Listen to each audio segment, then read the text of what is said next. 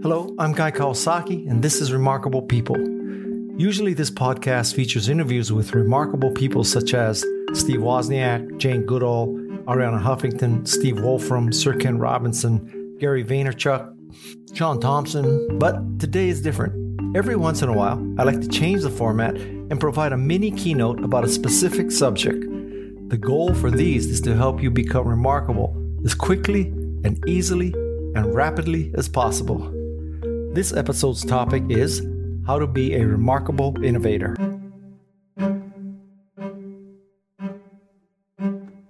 First, a little bit about my background. I was a software evangelist for the Macintosh division of Apple. I started there in 1983. I left there in 1987. My job was to convince software and hardware companies to create products for Macintosh. This is where I first learned about innovation from none other than Steve Jobs. It wasn't easy learning from him. Everything you've heard about him is true. He was difficult to work for, a perfectionist, but he was a visionary and he had passion. One of the main hindsights in my life is that as I look back, the teachers and the bosses who were the toughest on me are the ones that helped me learn the most. I always use the top 10 format. This is because I want to make it easy for people to track progress through my podcasts, or if they see me in person, through my speech. So these are my top 10 tips for how to be a remarkable innovator. Tip number 1, make meaning. Meaning means that you make the world a better place. In the words of Steve Jobs, that you dent the universe. The foundation of all great innovation is a desire to make meaning as opposed to make money. Think of the meaning that great companies have made, such as Apple, increasing people's creativity and productivity, Google, making information available to everyone. I now work as the chief evangelist of Canva. Canva's meaning is to democratize design so that anyone can create beautiful graphics to communicate better. Step number 1, make meaning. How are you going to dent the universe? How are you going to make the world a better place? Because if you do make meaning and you do dent the universe and you do make the world a better place, you probably will also make money. But if you set out with the sole purpose of making money, you will attract the wrong kind of people and you probably will not make money nor make meaning. Step 2, jump to the next curve. Great innovation occurs when you get to the next curve, not duke it out on the same curve. Think of the ice business. There used to be an ice harvesting business. People would go out to a frozen lake or a frozen pond, saw, horse, sleigh. That was ice 1.0. 30 or 40 years later, there's ice 2.0. Now we have an ice factory. The ice factory can freeze water any city, any time of year. It does not have to be a frozen lake or a pond. Another 30 or 40 years go by. Now, ice 3.0. This is the refrigerator curve. On the refrigerator curve, you don't need to have an ice factory near your house. You have an ice factory in your house. It's called a refrigerator, a PC, if you will, a personal chiller. But here's a very important lesson. None of the ice harvesters became ice factories, and none of the ice factories became refrigerator companies, because most companies define themselves in terms of what they already do. If you define yourself as a harvester, you don't create a factory. If you define yourself as a factory, you don't create a refrigerator. Number 3, eat your cows.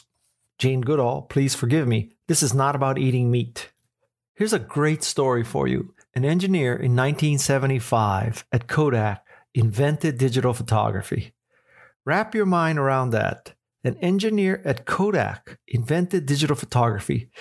Can you imagine what probably happened when he went to his boss and said, I figured out a way to make it so that no one needs to buy film. Hallelujah. What a great idea for Kodak.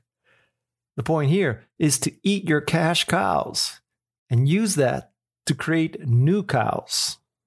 Number 4, Bobby McFerrin had a great song, Don't Worry, Be Happy. What remarkable innovators do is they don't worry, be crappy, which is to say that when you are on the next curve, when you have gone from ice 1 to ice 2 to ice 3, you don't have to worry about having the perfect refrigerator or the perfect factory or the perfect digital camera. Getting to the next curve does not mean you have to reach perfection before you jump. It's okay to have elements of crappiness.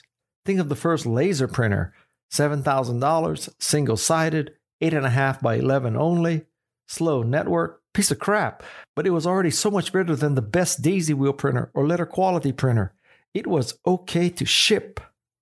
Number 5, great innovators focus on merit. This is something that people underappreciate about Steve Jobs. He did not care about your race, sex, creed, color, religion, sexual orientation, anything like that. All he cared about was competence. It is so hard to find great people. Why would you limit the gene pool by having stupid beliefs based on gender, sexual orientation, religion, skin color, anything like that? Focus on merit. Number 6, polarize people. I'm not saying you should intentionally piss people off, but I'm telling you that remarkable products polarize people. Some people will love what you do. Some people will hate what you do. Some people love the Macintosh. Some people hated Macintosh. It's okay. The worst case is when you're not even on the radar. People just don't care. Don't be afraid of polarizing people. Number 7, don't be afraid of changing your mind. Many people believe that changing your mind is a sign of stupidity. Quite the contrary. Changing your mind takes great intelligence. It also takes great courage. When Apple introduced the first iPhone, it was a closed system. You couldn't add app functionality. All you could do was add functionality through Safari plugins. A year after introduction, Apple opened up the iPhone. Now you could write any kind of app that you want. Basically, Apple did a 180. And the rest is history. Don't be afraid of changing your mind. Number 8 is the magic quadrant. This is the key to all marketing, all evangelism, and all innovation. A vertical axis measures the degree of differentiation of your product or service. The horizontal axis measures the value of your product or service. Basically, the corner you need to strive for is the upper right-hand corner, where you have something that is unique and valuable. If it's valuable but not unique, you always have to compete on price. If it's unique but not valuable, you're just plain stupid.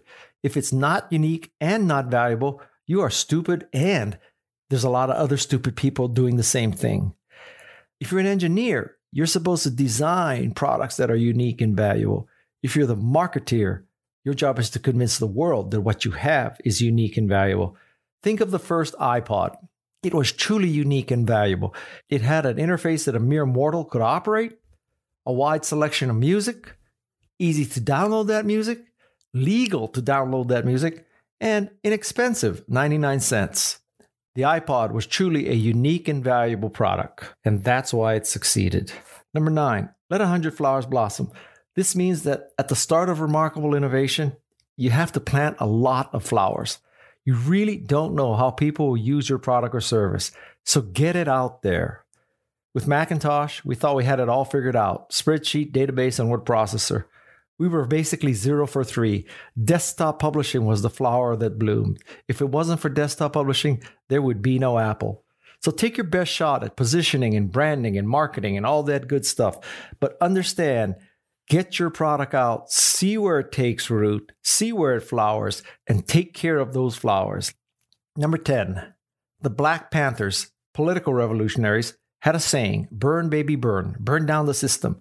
What remarkable innovators do is they churn baby churn. Churn baby churn means that you take version 1 of your product, you make it 1.1, 1.2, 1.3, 1.4, 1.5, 2.0.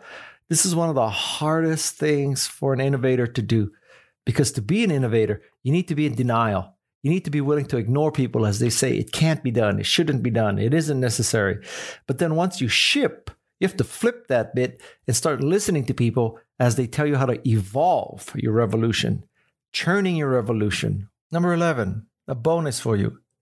If you want to be a remarkable innovator, you have to learn how to ignore naysayers. These are the bozos who are going to tell you it can't be done, it shouldn't be done, it isn't necessary.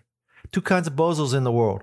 One bozo is clearly a loser. That's not the dangerous bozo, because only a loser would listen to a loser. I'm assuming because you're listening to my podcast, you're not a loser. The dangerous bozo is the bozo that looks like a winner. Rich, famous, powerful, dresses in all black. Lots of things that end in I, like Ferrari, Lamborghini, Maserati. This is the dangerous bozo, because you think, oh, rich and famous parses to smart. If that smart person says it can't be done, it shouldn't be done, it isn't necessary, I should listen to that smart person. That's why it's dangerous. You need to build up your resistance so that when you encounter bozosity, it will not dissuade you.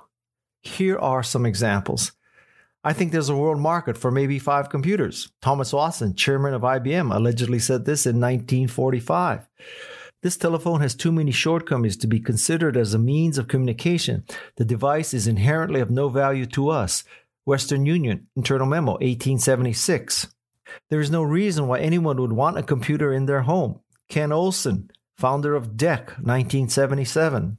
IBM, Western Union, DEC, all successful organizations, and yet they were so wrong about some innovations. I'm not saying that when people say you'll fail, it means you'll succeed. It's not that simple. But if you listen to these bozos and these naysayers and never try, you will never know. And that's the worst outcome of all. Okay, here we go. Here are some recent comments. From Philly Cheese. I really like that you make the interview all about your guests and not about you. Amen, Philly Cheese. This is all about the remarkable people, not me. I'd love to hear more comments. Go to the Apple Podcast app and rate and comment away. I'm Guy Kawasaki, and this is Remarkable People. My thanks to Peg Fitzpatrick and Jeff C., who are part of my Remarkable Podcast team. Be healthy, be safe, wash your hands, stay far away from people. Until next time.